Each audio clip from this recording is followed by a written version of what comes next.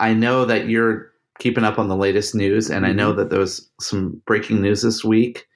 The new prince was born to Meghan and Harry. I saw that alert pop up on my computer, which really made me rethink what notification settings I have checked.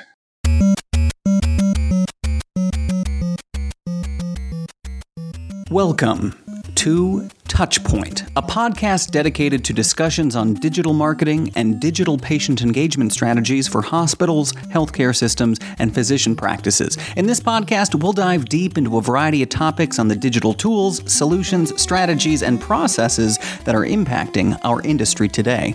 We hope to share a lot of great information and have fun along the way. And now, here are your hosts, Reed Smith and Chris Boyer. All right, and welcome to episode number 119 of Touchpoint. That is Chris Boyer. I'm Reed Smith, and we're back for another week. Hey, Reed, how's it going today? It is great. Because of the shortened week, because of Mother's Day, we're recording two shows, not back-to-back, but a little closer to each other than we normally do. And when this comes out, it'll be after Mother's Day. So happy belated Mother's Day to all those mothers that are listening in. I'm sure that's a huge demographic of ours. No, I mean, it probably is, actually. We probably got a fair amount of people that listen that are mothers. And so I hope everybody had a great weekend. We are going to hop back on the train of artificial intelligence. We have not talked about this in a while. So we're going to dive kind of back into this. Before we do, though, quick plug for the website, touchpoint.health. Rate, review, subscribe over on Apple Podcasts or wherever you happen to listen is wonderful. And I'm really excited about this episode. I think this is going to be a lot of fun, and look forward to kind of jumping into, some potential use cases for AI and all kinds of things like that. So more after this quick break. To say the consumer interaction with technology is moving at a rapid pace is an understatement. In a matter of years, we have gone from relying on online search to adopting conversational interfaces like AI-driven smart speakers and chatbots for information. If you are attending HMPSS in Chicago later this month, be sure to check out the session Consumer Experience Starts with a Conversation with Loyal's team to learn more about how Orlando Health embraces shift with adoption of Guide, a conversational platform designed specifically for health systems. Check us out at HMPSS or schedule a demo at loyalhealth.com/demo. That is loyalhealth.com/demo. Well, Reed, we're going to cover kind of a wide variety of different things around AI. And for those of you who have heard our other episodes on it, this is going to contain some new content. Most particularly, I want you to keep a heads up for the great interview that we're going to have later on in the show with Julia Steed from Invoco. But before we do, it might be good for us to just maybe reorient again to AI. It's not just a buzz term. It's actually something that's really big and impacting the healthcare industry, isn't it? It really is. We see more and more of it. Of course, we have a wonderful partner of the show, which you've heard from a number of times over at Loyal, that is in this space. And we'll continue to see more and more use cases. You see it across the different social platforms, even at this point. Chatbots probably being the most common way we think about this, I guess, maybe in our daily lives. I'm not sure if we think about it that actively, but we certainly interact with chatbots probably more than we even realize, right? Yeah, absolutely. AI is actually used in many different industries.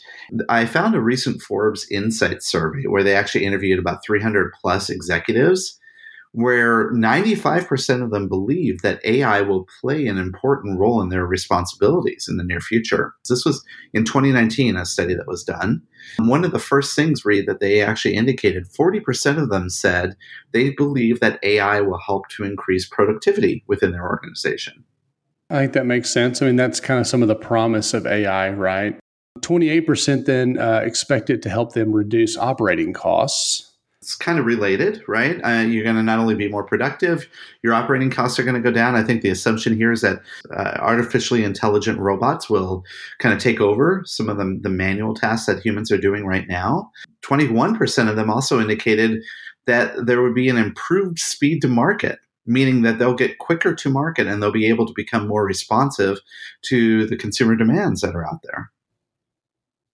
cool. And then finally, just barely behind that at 20%, feel like it's going to help them transform business and operating models. So actually change the model itself of how they do business. So all of these things are like core components of being in business. Yeah. That really equates to a transformative change to a way business is going to happen in the future. It really does. And I think something else that's at the beginning of this article, which I found pretty fascinating. And at first you kind of just read past this because I feel like the impact of dollars has lessened in my mind over recent years, especially here recently. You keep hearing about the 1.5 trillion in student loan debt. At some point, these numbers just don't make sense. They're just not impactful. They're not real anymore, right? But it says, in this article that, about the spending around AI is stunning. And all told, it's expected to reach $6.6 billion by 2021. And when I first read that, I thought, yeah, that's a lot of money. And 2021 is not far away, so like 18 months from now or so. Yeah. But I think what's even more staggering is kind of their next iteration that by 2026, so 6.6 billion in 2021, but then just a short 5 years later, 150 billion. Wow. It's one of those hockey sticks from an investment standpoint. And that's really what they're talking about from not just an investment standpoint, but they're talking about the 150 billion actually be in annual savings. So you can see kind of what the ROI scenario is there.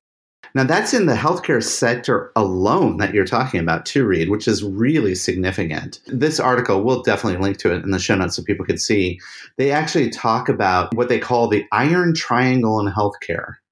Have you ever heard of that term before? The iron triangle? That's like part of a Rocky movie or something, isn't it? The iron triangle? And the iron triangle in healthcare is actually what they call the three interlocking factors that impact how healthcare is delivered: access, affordability, and effectiveness. This Forbes article indicates that AI applications are really being addressed or being brought up now to solve the challenge that many of us are facing in these three areas. And I think that kind of makes sense. If you think about it, chatbots, which is where the most earliest iterations of AI were seen, those conversational chatbots or customer service chatbots, it's a very nice launch into patient access and call centers because it's kind of a similar yet different, a modality within an organization. It really is. And it goes on to talk about that, they feel like, and this is part of an Accenture study that they reference, eventually AI could help address more than 20% of unmet clinical demand. Again, that's kind of back to this, effectiveness, affordability, access that you're talking about in the aforementioned iron triangle. I like iron triangle. I feel like that's another T-shirt option.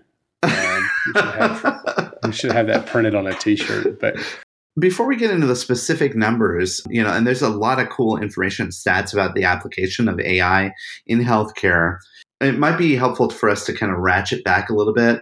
If you're considering AI, you really want to build the right business case within your organization. And a lot of times people think about, well, AI is like the panacea, right? It's going to solve everything.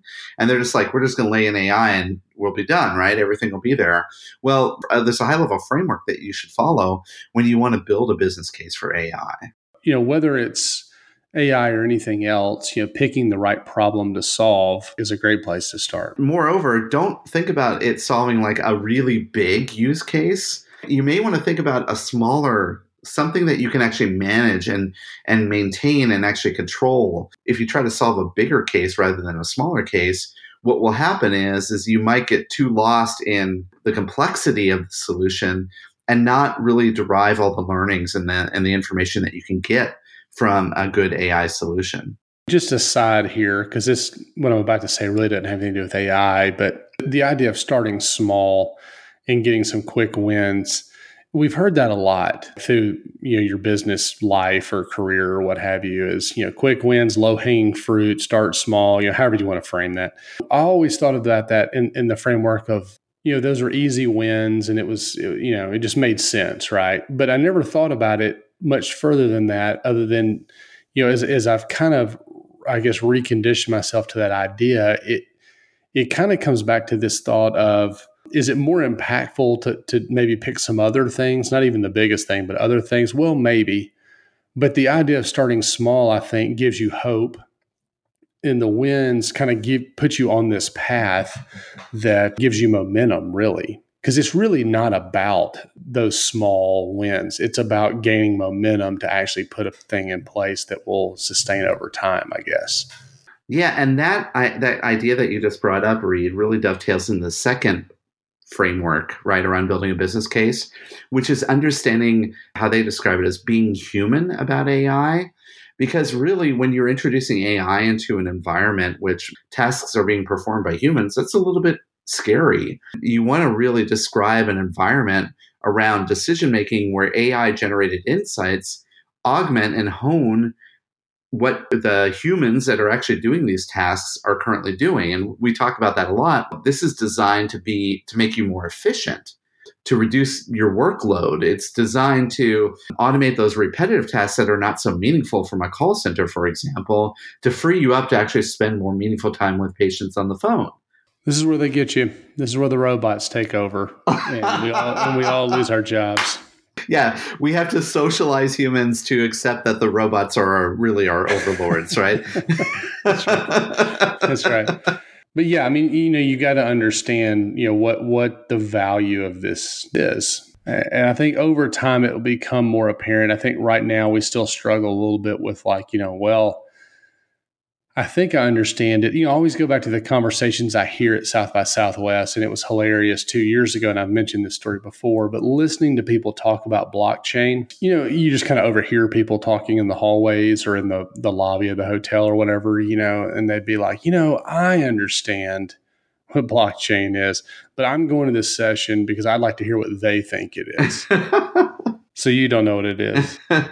It's like, I know, but why don't you tell me just so I know that you know? I still feel like that's where we are with AI a little bit. After the idea of being human or thinking like a human about AI is to think transparently.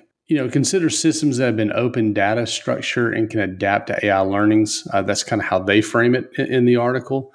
That makes a lot of sense because many people are thinking, we could apply AI into like a closed system like Epic, and it can make Epic that much more easier to navigate and to use as a healthcare provider. Unfortunately, that data structure is not set up to support that, at least not right now. Don't get me wrong. I'm sure Epic is looking at AI solutions, but of course, then they'd be proprietary and probably cost 5 times as much as what the typical AI solution would look like. And that's my dig at Epic this week. But I mean, if you think about like open data structures, if you think about places where you can actually pull in a lot of data and then actually learn a lot from that, it makes it more meaningful for you to actually not only teach the AI chatbot, but to also then start to learn yourself about how you can adapt and respond. That makes sense. Now, the last one, the building the business case, I think is probably the one that at least I get the most excited about, or maybe the bigger use case. Not really use case, but the way we think about the value of AI. That's to be data driven in your culture. So use AI to learn about your business, and more importantly, not just your business, but your consumer's voice. We talk about how we're becoming more data driven in healthcare and hospitals, but really AI can bring a whole level of intelligence and interpretation to that data in a way that an organization that's very sophisticated with data and parsing and understanding data will be able to benefit from. But if you're typically an organization where you're not really reporting out on a regular basis about what voice of customer is or what things are happening, this may not be the right solution for you right straight away. Reed, I'd like for us to talk a little bit about various different applications and iterations that a couple of studies have found about AI, but why don't we do that right after this little break? Are you struggling with online reputation management? Binary Health Analytics provides healthcare systems, hospitals, and physician practices a complete view into managing patient feedback from online ratings and reviews, and especially surveys. It continuously mines feedback for sediment, uncovering timely and actionable insights. Its management tools help turn these insights into an opportunity to increase patient engagement, manage reputation, and improve patient experience. To learn more about Binary Health Analytics, visit Binary Fountain online at binaryfountain.com. That is binaryfountain.com. For the break, we walked through kind of the business case. Now let's maybe look at what some of the applications in healthcare, benefits, et cetera. There's some great charts and stats in this article. One of the most promising AI healthcare application that Accenture predicted by 2016 is robot-assisted surgery. Robot-assisted surgery. So we already do that, right? That's already a thing. It is the Da Vinci or those other robotic surgery solutions. But in this particular case, it's actually indicating that robotic assisted surgery with AI built into it. What we do right now is the intelligence is with the physician, but really bringing that into the actual surgical suite. How do you feel about that? I don't know how I feel about that, to be perfectly honest. I still kind of want somebody doing it. The argument here is going to be reduction in errors because of human error. I get that. But remember, I was born in the 70s, so I'm not a millennial. I'm what am I? Somewhere in between anyway. Yeah. Sorry, I was going to get on a path there, but I don't know. I think it's inevitable, obviously, right? I mean, we've seen the success of the Da Vinci robot. Now, but what's funny, though, is you talk to some surgeons who use the Da Vinci and they're like, this is clearly the only way to do it. I can do more cases in a day. There's less fatigue. It's predictable, et cetera, et cetera. But then you talk to other physicians that think that's the worst thing they've ever, like it's a terrible idea. I'm wondering if that's generational. I mean, getting back to the fact that you're not really a millennial, but you're more of a Gen Xer. I wonder if that is a generational consideration. Accenture listed out a number of other promising applications. Let me just refer to a couple of these that are clinical. The other clinical ones are virtual nursing assistants. I'm not sure exactly what that means, but I could kind of see that applying, right? Like you're using AI assisting nursing in their care. Another one is dosage error reduction in pharmacy. That makes a lot of sense there, doesn't it? Yeah, there's several on here that I think, if you think about it from like an IT or quality control perspective, they're no-brainers. And you mentioned the dosage error reduction, fraud detection being one of those, cybersecurity. That all makes total sense to me. Administrative workflow assistance, these are, check them off. We should already be doing that. What's taking so long? It makes me a little bit nervous when we get to things like connected machines. At first you think, oh, well, sure, that makes sense. But if you think about the security angle of that, when you have connected or IoT devices all over the hospital, what does that mean?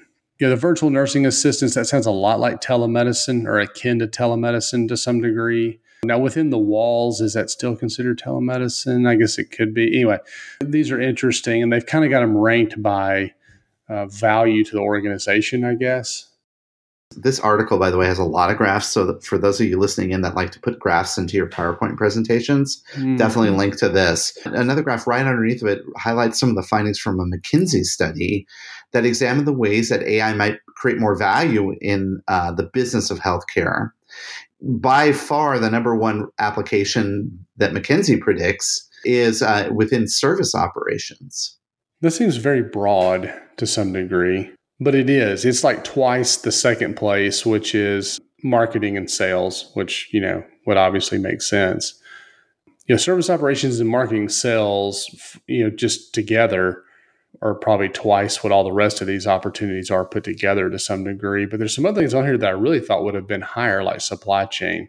Supply chain management and manufacturing. Also, finance and IT is probably one of the lowest ones. Well, right next to HR. I think HR is at the lowest. But finance and IT, you would think that, AI, just by the mere fact that it's like advanced technology, would be applied more frequently and within the IT suite.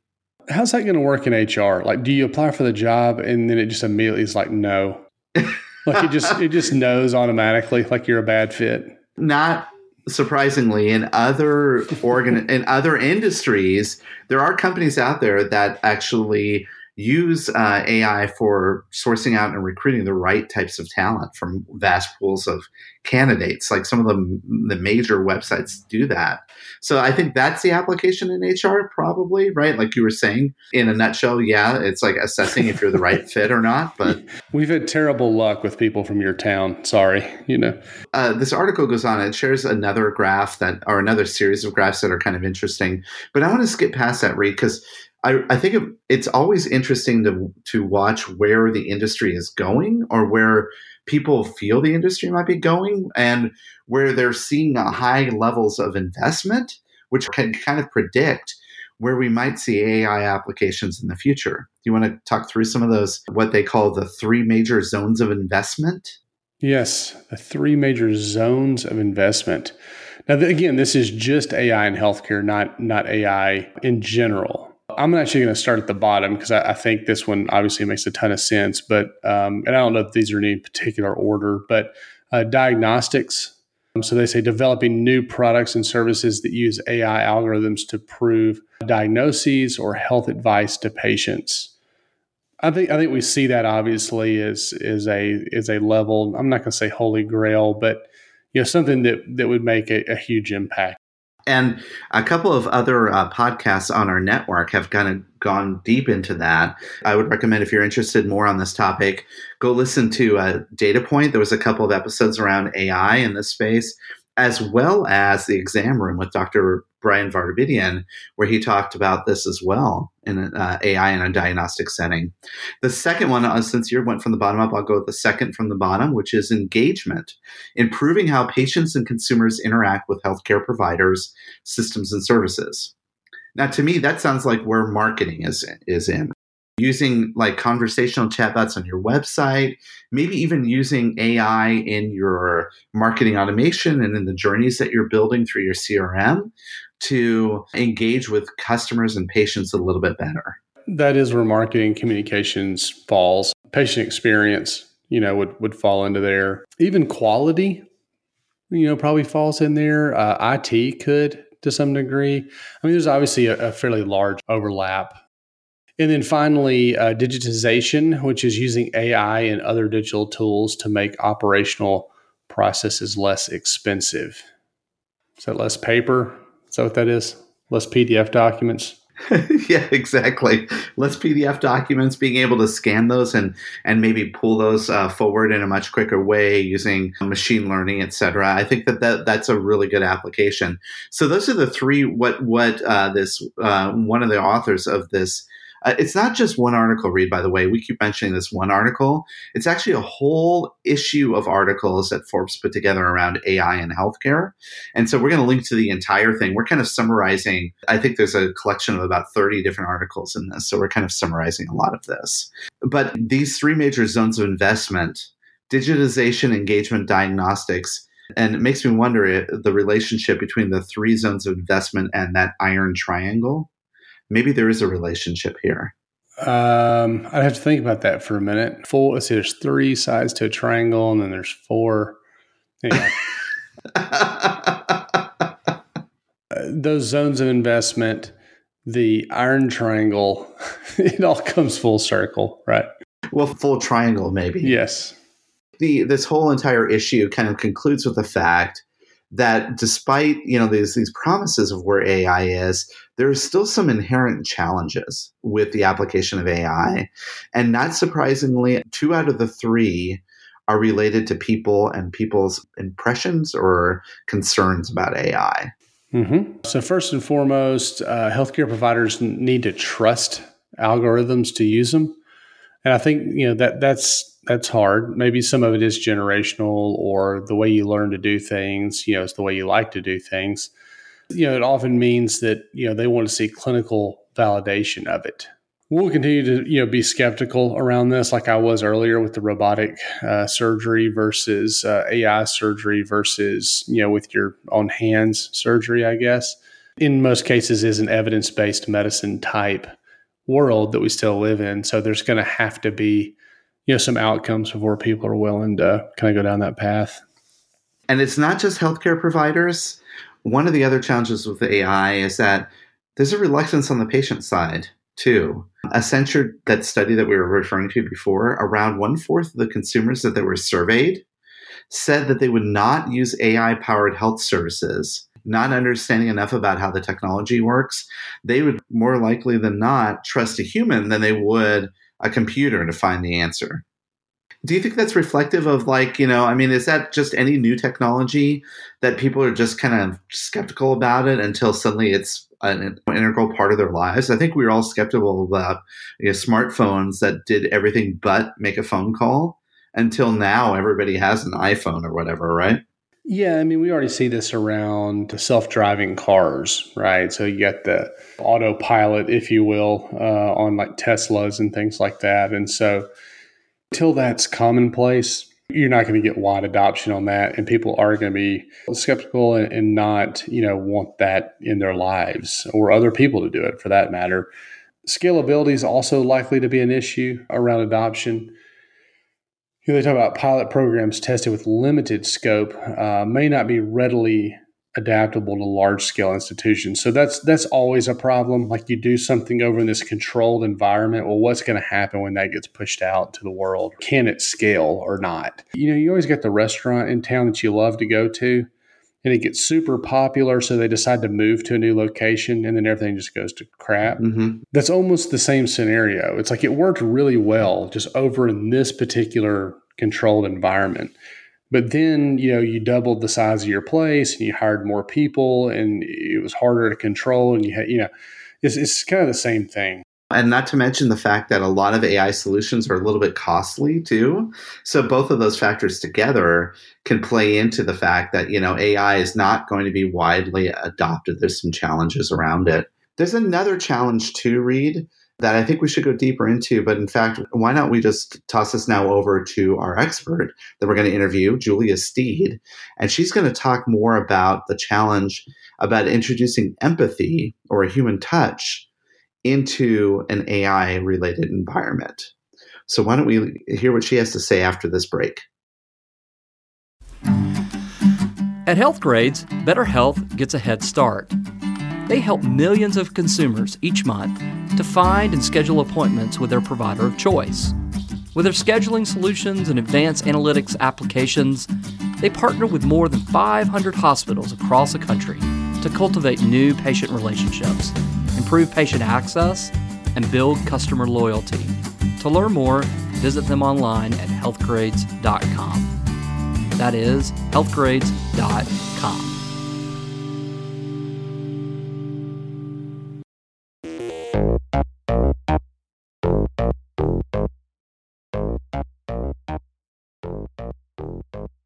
All right, welcome back to the Ask the Expert section of our podcast. And today I am talking with someone that I actually, Julia, you and I have not met in person, but I've read an article which you were featured in, and it just inspired me to reach out to you, and we made a connection, and now here we are now talking about it. So Julia, welcome to the show. Thanks for having me. As you mentioned, we haven't met in person, but I was so pleased that you reached out, and I'm excited to talk about this concept of AI and consumer expectations specifically in the world of healthcare, because it seems like it's a topic that you and I are both very interested and passionate about. Absolutely. And I know AI is like sort of the buzz term. Everybody's talking about it, but I'm really interested to dig into this. But before we do, I thought it might be good for us to maybe learn a little bit more about you, your background. A lot of our listeners may not know who you are. Can you share a little background about yourself? So I'm the Vice President of Marketing at Invoca, and Invoca is a AI-powered call tracking and analytics platform specifically built for marketers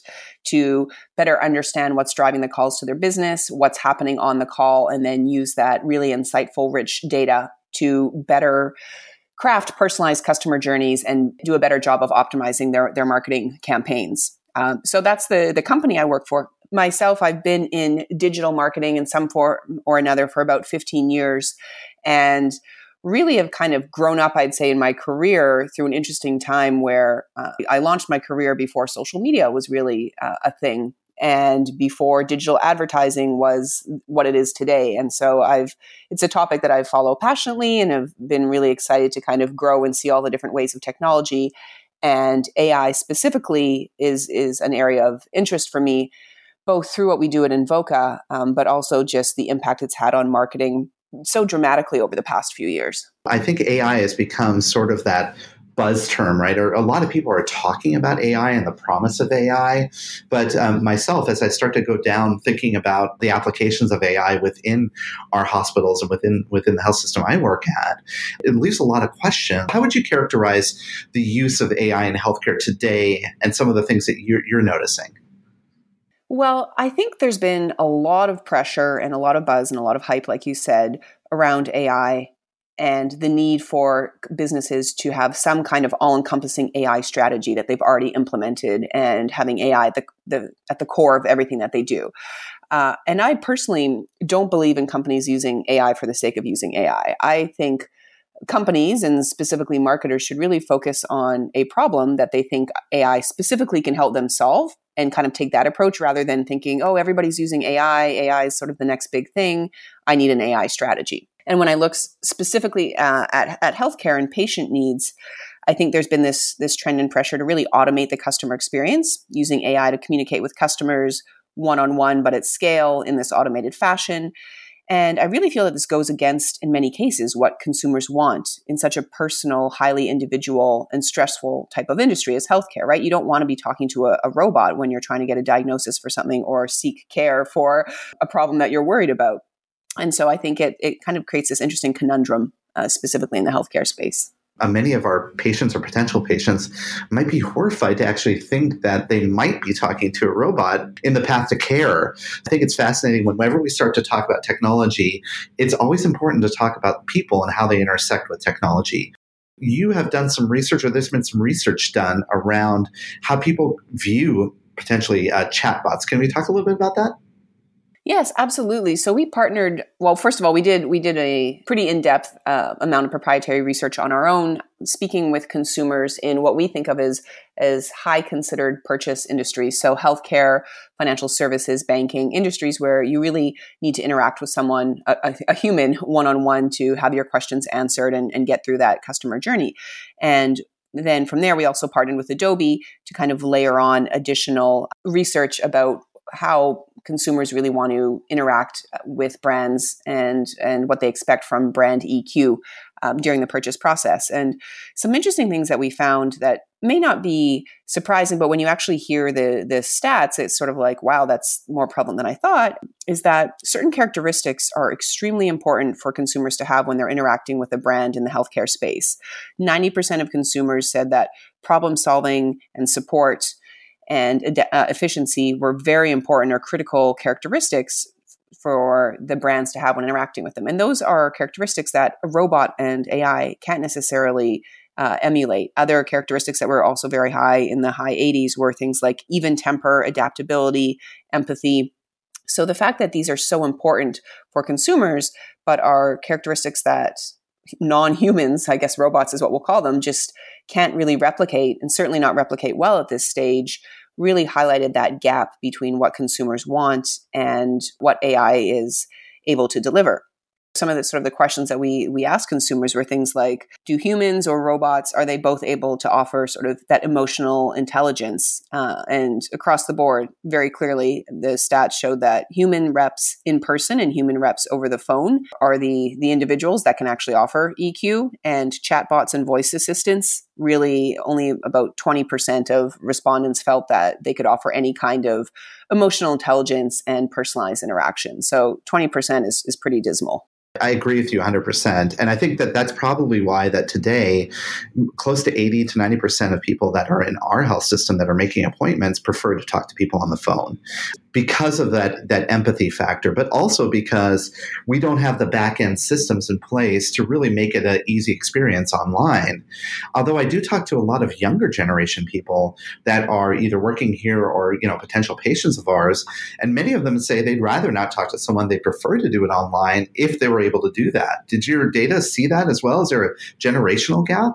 We did see that. It was not quite as drastic as I thought it would be, but when looking at respondents under 35 and then in older brackets such as 55 and older, there was a fairly big discrepancy. So for example, when we asked them if they found AI-powered experiences less frustrating than human interactions and more kind of seamless and just a faster way to get their answers, respondents under 35 said yes. at a much higher rate. And respondents over 55, 62% said, no, I much prefer, and I'm less frustrated when I'm interacting with a human, whereas only 43% of respondents under the age of 35 said that they were more frustrated and preferred to not interact with humans. Sounds funny saying that, but yeah.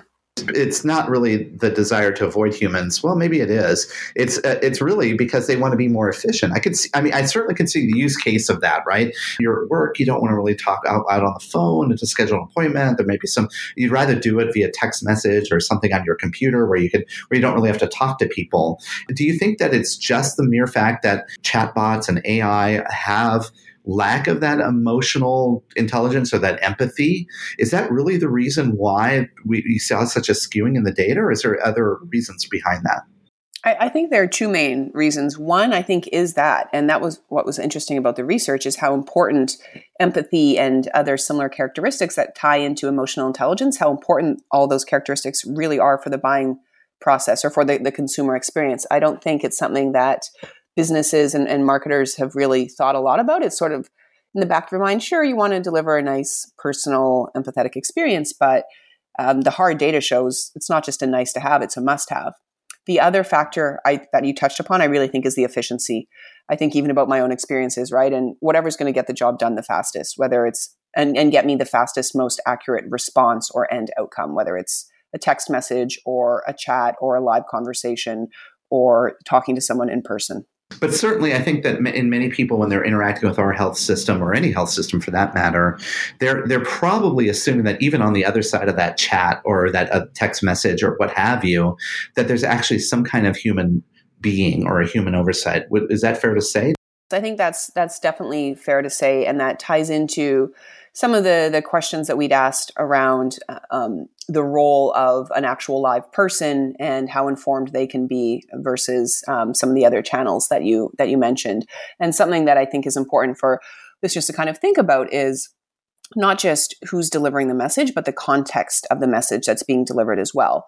An automated chatbot may be able to answer yes or no questions, but if they don't have sort of that rich profile data of the consumer, the patient, if you will, and why they're asking these questions, sometimes the answers can, if you're lacking context, can either lack emotional empathy or lack the bigger picture and be providing answers or suggestions or recommendations that are really either just touching the tip of the iceberg or not accurately addressing all of the needs of the patient. And in that case, that can happen even over the phone. If you're a patient calling in and speaking to someone over the phone, and the person on the phone is speaking to you the first time and has no context of why you're calling and have to go through asking you all these different questions, versus if you're calling in and the person on the other end of the phone knows why you're calling in, knows what page of the website you were researching and what page you were calling from, maybe has a record of previous calls that you've made or other interactions you've already had with this healthcare provider. It enables the person having the conversation, whether it's someone on the phone, in person, a chatbot, and the chatbot piece is hard, but to provide a much richer, more personalized and effective experience. In many cases, there is also that gap with the human people behind the call centers. What's crazy is I sometimes see these people like navigating multiple different screens and jumping all over the place, like really trying to find the right data to get the answers to those questions of the people on the phone. I can certainly see that maybe the application of AI in the context of maybe helping make that call center agent a little bit more efficient could be a good use case for artificial intelligence. Like that's where this kind of comes full circle a little bit in how AI can be used effectively. If I look at examples of healthcare customers of Invoca, that's basically the main use case is being able to mine all of the phone calls automatically through an AI system to understand what was the outcome of previous conversations. Was an appointment booked? Why was this person calling? What drove them to call? And then push that information in real time to an agent so that they have all of that context without a human having to have actually logged each call and said, oh, this was the outcome of this conversation. An appointment was had, or this thing happened. This is the campaign they called from, all of those different data points. That's where AI can really come in and eliminate a lot of the I don't want to say busy work, but tedious labor that is involved to be able to glean that kind of data on a one-to-one basis. Interestingly, one of our customers, university hospitals, when they started implementing a solution, our solution, they were able to save 40 employee hours per week, which meant just cutting down employees having to manually listen to call recordings and say, okay, this is what happened on this call. I think that's a perfect use case where AI is leveraging data points and making the data more accessible in real time to humans to then act on that data and use it for empathetic, personalized interactions.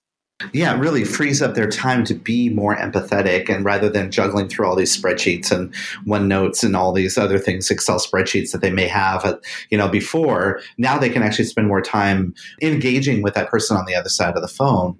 But Julie, are you saying that then the role of chatbots and AI earlier on in that patient journey, is that a non-starter now? Or is there an application there as well? I think it depends on what the patient's looking for. So if they're looking for simple questions like, what are the hours of my doctor's office? Or I just want to book an initial consultation appointment. It's for a very simple, uncomplicated matter. I don't need to talk to a human to just get my, initial appointment booked. I think that kind of stuff, it doesn't necessarily need that personal touch, right? If a chatbot can set you up with your first consultation appointment Friday at 4:00, fits your schedule, great. I think that's a simple, great use case where those types of automated technologies can still be very effective in the healthcare space. And I was thinking about that ourselves here, right? We're going down that path in looking at implementing a chatbot as sort of like a concierge experience on your website, because let's face it, most hospital websites are clunky and they're hard to find information. I could see that the application of a chatbot as a way to maybe help guide people in a more illustrative way through the site. That might be a really good use case. What comes to mind for me, though, is always giving people the choice, because someone in their early 20s might love that. Someone in their late 60s who's still not super comfortable with technology, although it may seem simple, they might get flustered or might just want to speak to someone right away and not have to navigate. So I always say, put the customer's needs first and give them options. You don't ever want to force them down only the phone call or only the chatbot or only email. You want to give them options so that they can pick which communication channel is best for them. I think that's true for virtually any kind of digital experience that you offer them, because at a certain point in time, you may think that you understand the user flow. And I do more than just chatbots, right? I have websites, and I think about user journeys online all the time. And there's a certain point in time where we may think that we're, helping patients along the way, but they need what I call a pressure release valve, that they're going to bail out, right, at any certain point in time. And we see this play out a lot with online appointment scheduling. Something as simple as like scheduling a doctor's appointment, even though you may implement a very elegant, usable, intelligent online appointment scheduling tool, still 66% of them abandoning that online shopping experience to call someone. Having that human interaction there to support any kind of digital experience is really important. I completely agree. And we've seen some really interesting examples from our customers when it comes to appointments being scheduled as well. And by leveraging a tool where you're able to measure both the outcomes of what's happening online through digital appointment setting and over the phone, you can really see which channels work for which types of appointment setting, for example, and why people are dropping off at certain stages in their journey. Again, to bring up a customer that we've been working with, they used us to measure how many appointments were being scheduled over the phone. And something that was really interesting, and this is AI powered, so that someone, again, didn't have to actually listen to the call recordings or rely on things like, the call lasted 2 minutes, an appointment must have been scheduled. And what they found was that a huge percentage of the calls that were coming in were actually going to voicemail at different doctors' offices. And they didn't realize that. And so they'd been spending all this money optimizing their website and driving people to call into their business. And then nobody was actually answering on the other end during certain business hours or whatnot. So that was a huge waste in marketing dollars and a very poor customer experience. So that was one thing they were able to identify. They were also able to identify that people calling from different locations obviously wanted to be directly routed through to more local services. And so being able to set that up at scale. And as a result, they saw a 580% increase in appointments being scheduled. Wow. By being able to optimize, well, if people are calling for this type of inquiry or these search terms, let's route them through to this recipient. Or if they're calling from this region, let's make sure they're being routed through to the right person. Or, hey, if nobody's answering the phone on the other end, let's call that office location and make sure, hey, should we still be routing calls to you during these hours? What's happening with your staff? Putting some more quality control in. And the end result is, first and foremost, a better customer experience, a better patient experience, but then also huge gains for the business. And while I'm passionate about putting the patient needs first, it's also, these are businesses, and we also still want to make sure that you're not leaving money on the table, basically, or that you're not wasting money driving people to a bad experience. I mean, that's the role, I think, of technology. Technology can really aid us if we understand that intersection between how we as humans, either employees or patients, are using it, and also, how it can actually support our business efficiency on the back end. I hear a lot of health systems are starting to go down this path of really considering AI solutions as part of their overall, online journeys, et cetera. Do you have any suggestions, tips, maybe even ideas that you can provide to them to help them really understand the right application as opposed to maybe going down the wrong path and applying it in the wrong way? Yes, definitely. And I'm coming at this from a marketing mindset. And so thinking about what are the different use cases to more effectively market to your patients and deliver the best possible experience for them. First and foremost, you want to focus on using AI to serve your customers better, not yourself. That should definitely be your first goal. So how can you leverage AI intelligently and parse all the different data points that you have at your disposal and leverage that data to deliver a more personalized, faster, better service to your patients? And then I think the secondary goal, which is almost as important, is how can you use AI applications for business efficiency? And the two should really complement each other. If you're delivering a better, more personalized patient experience, you should see business efficiency gains as well. When I think about specific examples, both in the healthcare industry and with the companies that we've worked with, really leveraging data around the outcomes of previous calls and conversations and digital touch points that you've had with patients or prospective patients, and using that information to then offer them the best follow-up service in real time, whether it's reminders about scheduling a follow-up appointment or passing that information on to an agent so that they can have a more empathetic conversation when someone does call in a first or a second or a third time. I think that's kind of one great, easy, kind of low-hanging fruit use case.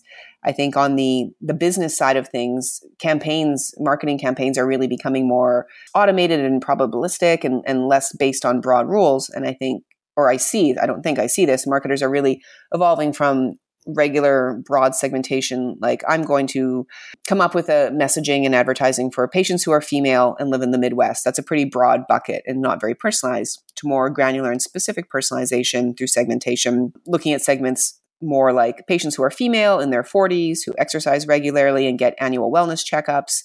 And so in that case, you could retarget someone like the above with ads more about preventative care for healthy, active adults rather than just sort of a blanket message. And so that's sort of ways that you can put the customer experience first, but then see business optimizations by focusing your campaigns in ways that'll make them more likely to convert. When we're thinking about best practices, a big, I don't know if challenge is the right word, but consideration that everybody has to think about is HIPAA compliance, right? I know it's top of mind for everyone, and trust is everything, especially nowadays with consumers. And so making sure that you are doing absolutely everything to respect all the privacy laws to the utmost degree, and really pushing any AI vendor that you work with to make sure they are completely HIPAA compliant and there's no gray area. I don't want to say, there's business risk, but there's also, you want to be ethical, and you want your patients and anyone that interacts with you to trust you because you're doing things the right way. Do you think, as you look forward, Julia, and look at this industry, do you think that, there's going to be a much more broader role of AI within the overall marketing aspects of what we do in hospitals and health systems? I do. I think, as is often the case with big, trendy, new topics in marketing, is that there's this lag period between when everybody thinks something is prevalent and everyone's using it, and then when people actually have the systems in place and everything's running smoothly like a well-oiled machine. And I really think that's where we're at, especially in the healthcare industry. There are a lot of legacy technologies and processes. And it's pretty common that, for example, marketing call center teams don't have any interaction and are working in silos and data isn't being shared. And AI applications are springing up to help create new ways to synthesize this data and make it usable. But I think there's still a lot of work to be done to kind of break down those different operational silos so that the data is flowing more freely across all the different aspects of the business and the customer and the patient journey. There's work on the AI front for systems to interact more smoothly with each other and create more of this AI-powered end-to-end patient experience. Whereas right now, I think there are a lot of really interesting and great point solutions, but that are just starting to kind of stitch together the bigger picture. So I think there's a lot of exciting room for growth ahead in the world of AI, and that maybe 5 years from now, it'll feel ubiquitous the way things like automated advertising bid management platforms feel today. Julia, this conversation has been really interesting, and I'm sure we could talk forever about this, and we'll probably have to have you on for another follow-up interview at a future date. For people listening in that want to learn a little bit more about you and your organization, what's the best way for them to reach you online? The first spot I would say is visit invoca.com and check out our blog. We have a lot of great resources, a lot of use cases specifically in the healthcare industry around how companies have been leveraging AI and our call tracking analytics platform to deliver a better consumer and patient experience and also better marketing results. You can download our brand EQ report. That's the research report I mentioned at the beginning that we did with Adobe, and also our call tracking study guide, which just gives some great, easy, applicable tips and tricks on how to get started leveraging an AI platform for call analytics. Well, we'll definitely link to that in the show notes. And if you don't mind, I'll also link people over to your LinkedIn profile so they can find you. Definitely. And I encourage people to reach out. I love chatting with people one-on-one and hearing, what their challenges are, hearing what they're doing from a marketing perspective, and then sharing stories of what our customers are doing successfully as well. Awesome. Well, thank you so much for this interview. I really appreciate your time and your ideas. Oh, the pleasure was all mine. It was great chatting with you. Hi, this is Bobby Ratu, storyteller. I would like to invite you to check out my show called Intersection Podcast, a collection of stories involving healthcare, public policy, and social issues. Intersection is an opportunity to recontextualize stories into a broader viewpoint, breaking away from a short tweet, social media video, a status update, and diving further into longer-form conversations surrounding great storytelling. Search for Intersection Podcast on Apple Podcasts, Google Play, Stitcher, or go to intersectionpodcast.com to subscribe. I hope you'll join us.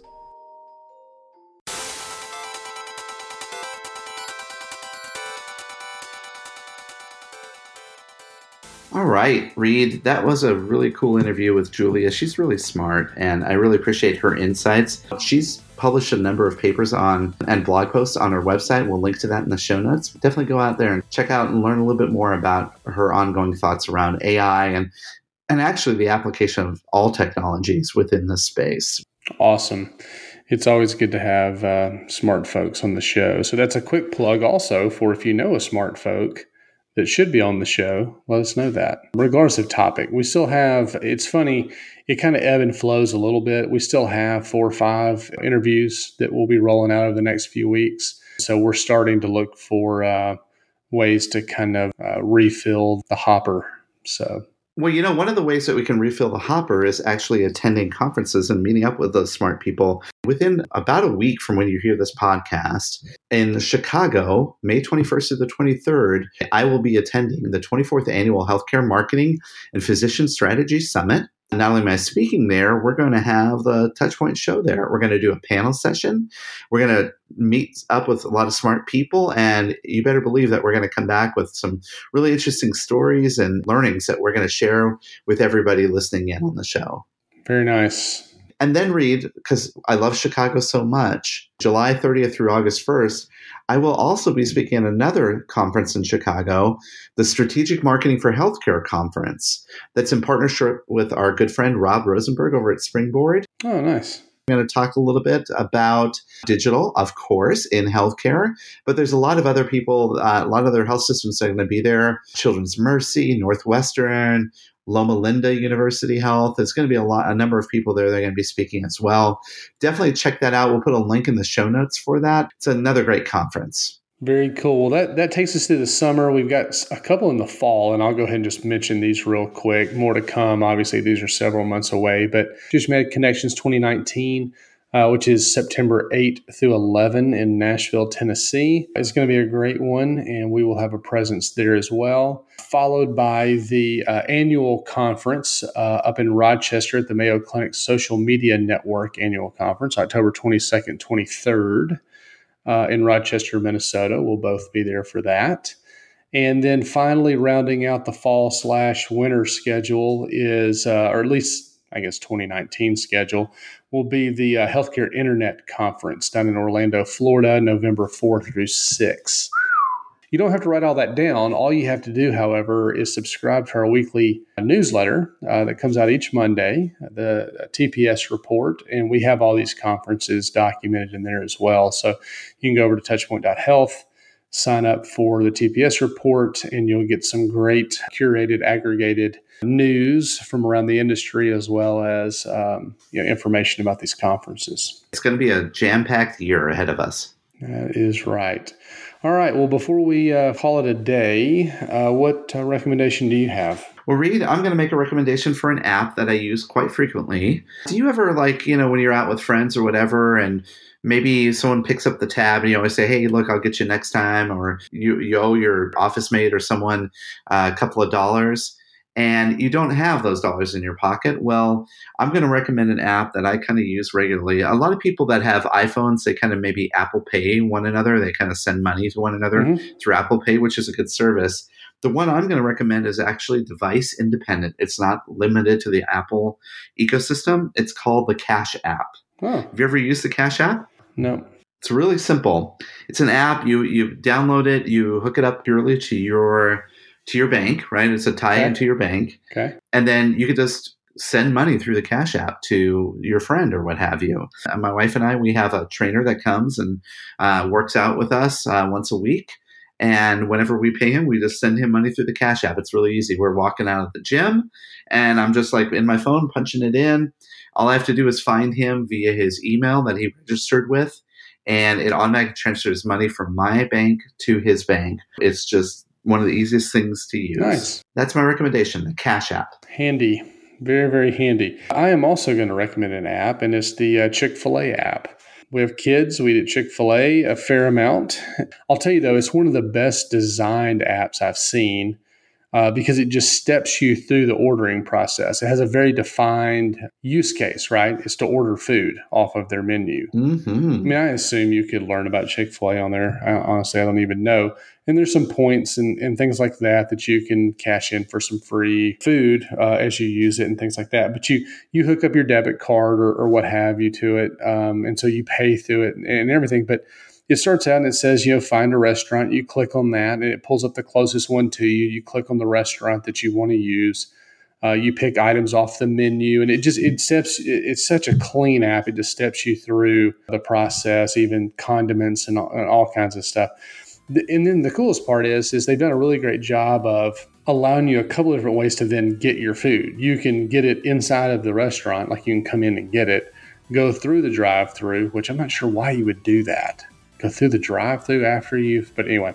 But then they have designated parking spots. And so it's called curbside. And so you just click that, you just wheel up to the restaurant and they just bring it out to you.